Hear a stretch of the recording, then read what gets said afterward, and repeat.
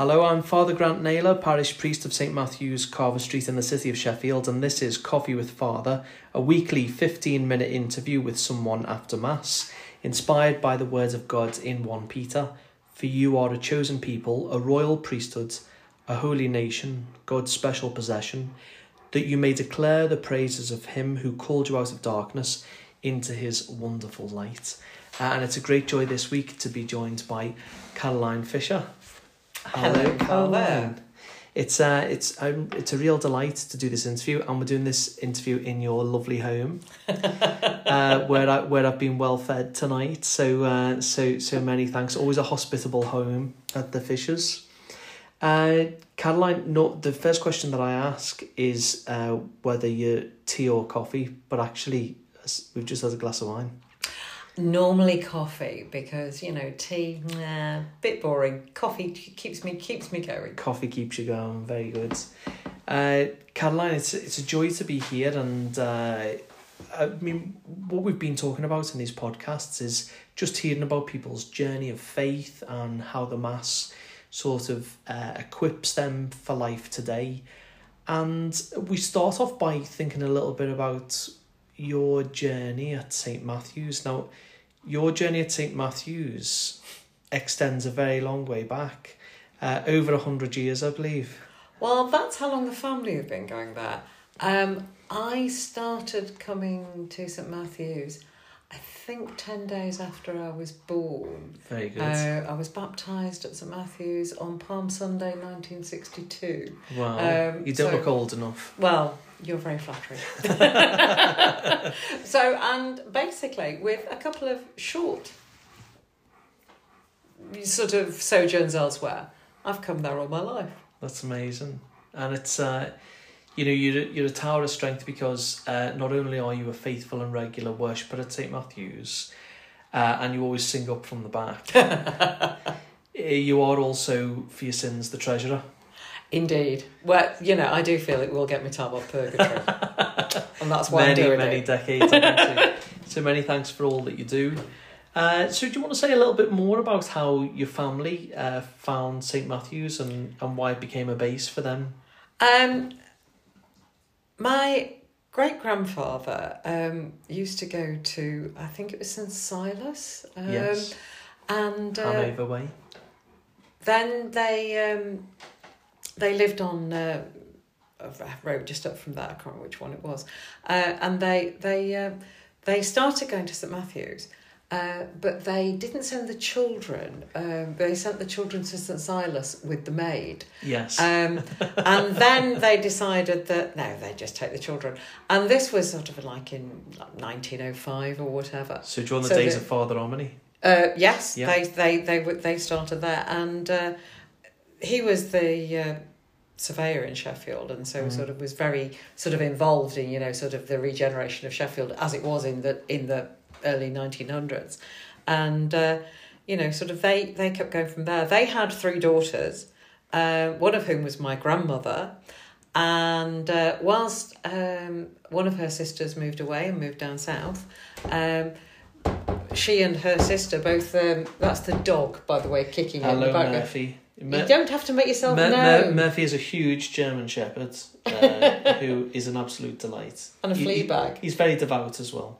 He has been to church and been to St Francis. He has. He got blessed on St Francis Day. Come on. So they started going, and sort of to cut a long story short, they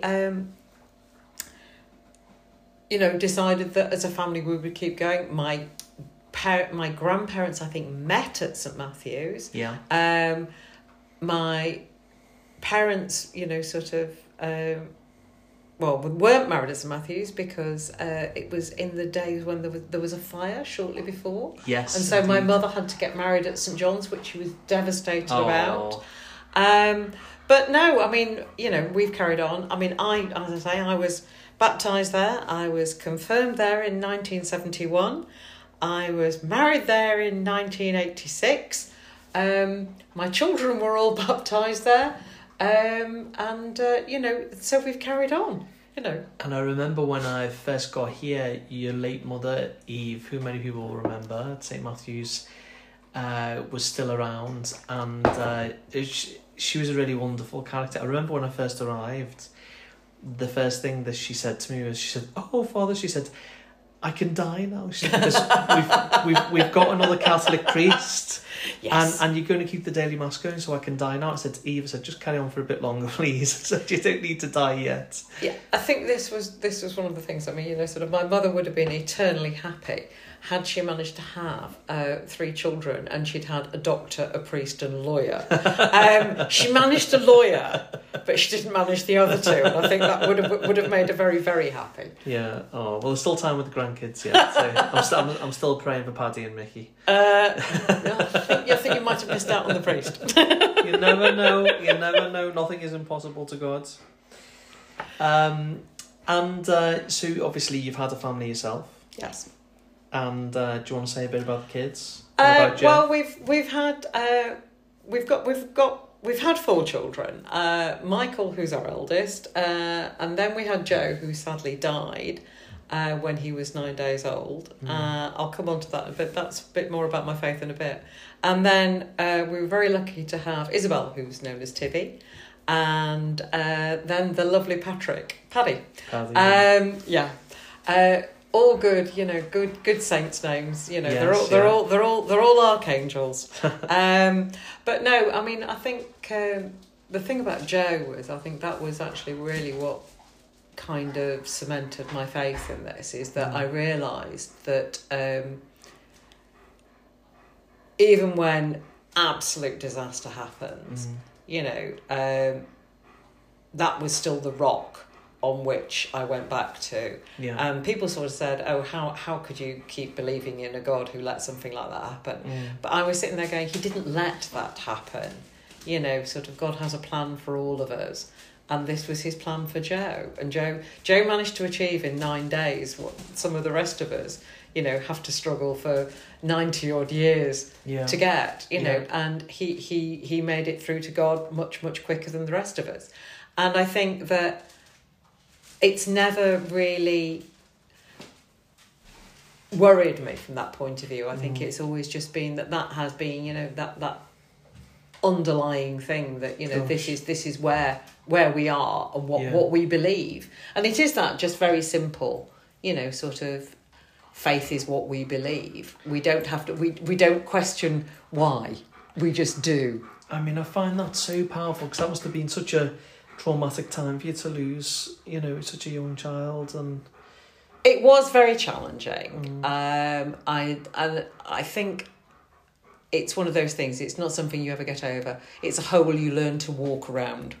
And sometimes you fall into it. And most of the time you just keep going. You know. But, you know, I think that knowing that death is not the end changes everything, because if you thought that was it and death was the end, then there would be no point. However, because I know it's not, then it allows me to move on and keep going, you know. And I think it gives us that hope, doesn't it, that we will one day see our loved ones again. Absolutely. You know, and I mean, it's like whenever I do the preface, I do love doing the, you know, sort of rest eternal grant unto them. But I also would really like it when we add in may they, you know, a rising glory. You know, and I think that's the thing. You know, it's just fundamental, I think, to how we all work. And I think, I mean, it was one of the things I remember when I told my mum that Joe had died, is that the first thing she did was she immediately went running into town to try and find a church that was open so she could go and pray. You know, and I think it's just one of those things that you know, sort of for all of us, it has been, you know, very, very, very fundamental. I mean, my husband Jeff was not confirmed, but he got confirmed after Joe died, because he said that he was doing it because Joe couldn't. Wow. So he got confirmed for Joe. That's powerful. You know, and, you know, sort of, I mean, not that he ever didn't believe it, he always did believe, but he'd just never taken that further step. But I think he took that step, you know, as part of that, and because, you know, for Joe. I often think about you and pray about you as a family whenever I'm saying my office in the Lady Chapel. Yes. Because, of course, the tabernacle on the Yeah. Lady Chapel altar is in memory of Joe, isn't it? It is, yes. Yeah. Yes. Yeah. It's a beautiful dedication, though. And it's very moving to hear how, your faith has been a strength to you even in those difficult times. Yeah, I think lots of people in those situations, I'm not saying that being a Christian makes everything right, but I really feel for anybody who's not a Christian in those situations or in times of trauma, it must be so difficult to get through stuff. Having talked to some friends who have had not similar things, but the husband died young from cancer or whatever, and they have become quite bitter and raging against the world and see things as very sort of negative. And I think it's a different way of looking at things, and it allows you to see the purpose in what we are doing, and why this just really isn't it. If this was it, why would we all bother? Yeah. Well, thank you so much for sharing that and for being so open about it as well. Caroline, in your daily working life, you also work with numbers at the moment. Yes. And figures. Yes. I couldn't think of anything worse. The thing about numbers is they're not scary once you know how to deal with them. Okay. I'll take your word for it. I think that's rather like, sort of working with children and animals. Yes. Once you know how to deal with them, they're fine. Yeah. I can deal with kids and animals, it's just figures, which I find a bit frightening. I find children frightening. And, how did you first get into that line of work and working in accounts? Basically, I did a degree and, didn't really know what to do. So I ended up working in IT for a few years. And then I was working for a well-known firm of jewellers in Sheffield, H.R. Brown's. And yes. Still there. Yep. I bought a watch strap off them recently, and it says, by appointment to His Grace the Duke of Norfolk. Absolutely. They're very proud of that. Yeah, absolutely. And I can tell you that it probably had a 57 on the code, on the stock code, because I put their stock code system in. I transferred everything from being, massive ledgers to being computerised. And the guy who I worked for was a guy called Michael Frampton, who I respected massively. He was a superb employer, very, very strict, very, very fair. Yeah.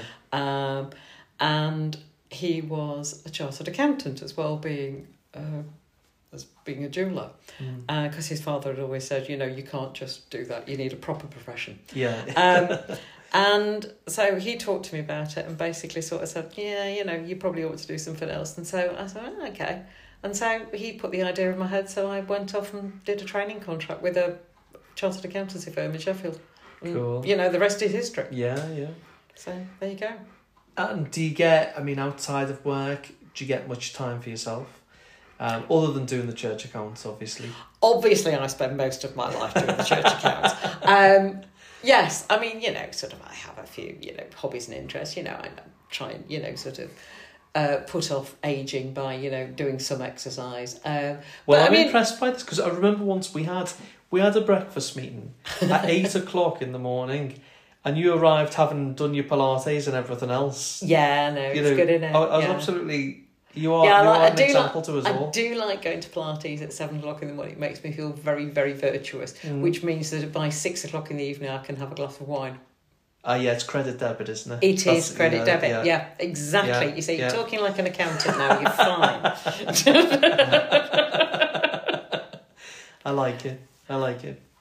The final question, Caroline, that I've been asking people is, what difference does it actually make to your life receiving the Eucharist week by week and coming to Mass and receiving our Lord in the Blessed Sacrament? It's funny, I was thinking about this, and I remember years and years ago we had a conversation at church, and we had a session about talking about what were the important bits of the liturgy for us. And for me, coming to Mass gives me time to step aside and focus on something completely not of this world. Yes. And I think one of the other things was, it was a sermon you preached actually not long ago, and it was talking about, the continuum of when you receive Holy Communion, you are doing it along with all the other people who've ever done it at any point in time. It's a single sacrifice once and once for all. Absolutely. And so it's basically this whole idea that you are doing it with everybody who has done it for the past 2,000 years on every day, every time. And to me, that is a huge thing, and it makes you feel very, very safe, very much a part of something, and very much, as I say, not of this world. And I think, for me, the thing I like most is that bit, when you say, I'm not worthy, and that's it. And I just go, I'm not worthy, but you're going to let me anyway, aren't you? And it's lovely because you do feel so loved and so a part of something. And so I come away just feeling better, more complete, and, just, as I say, that whole sense of belonging for me is a huge part of it. It's that thing about belonging to God, belonging to everybody else. And, you can stop being afraid about things. You know that it's not just you, it's everything. That's it. That's beautiful. I love that. Yeah, belong to God, belong to everyone else. And that takes away our fear, I like that. Thank you. I'll give you the blessing. May the angels of God watch over you. May all the saints of God pray for you, and Almighty God bless you, the Father, the Son, and the Holy Spirit. Amen. Amen.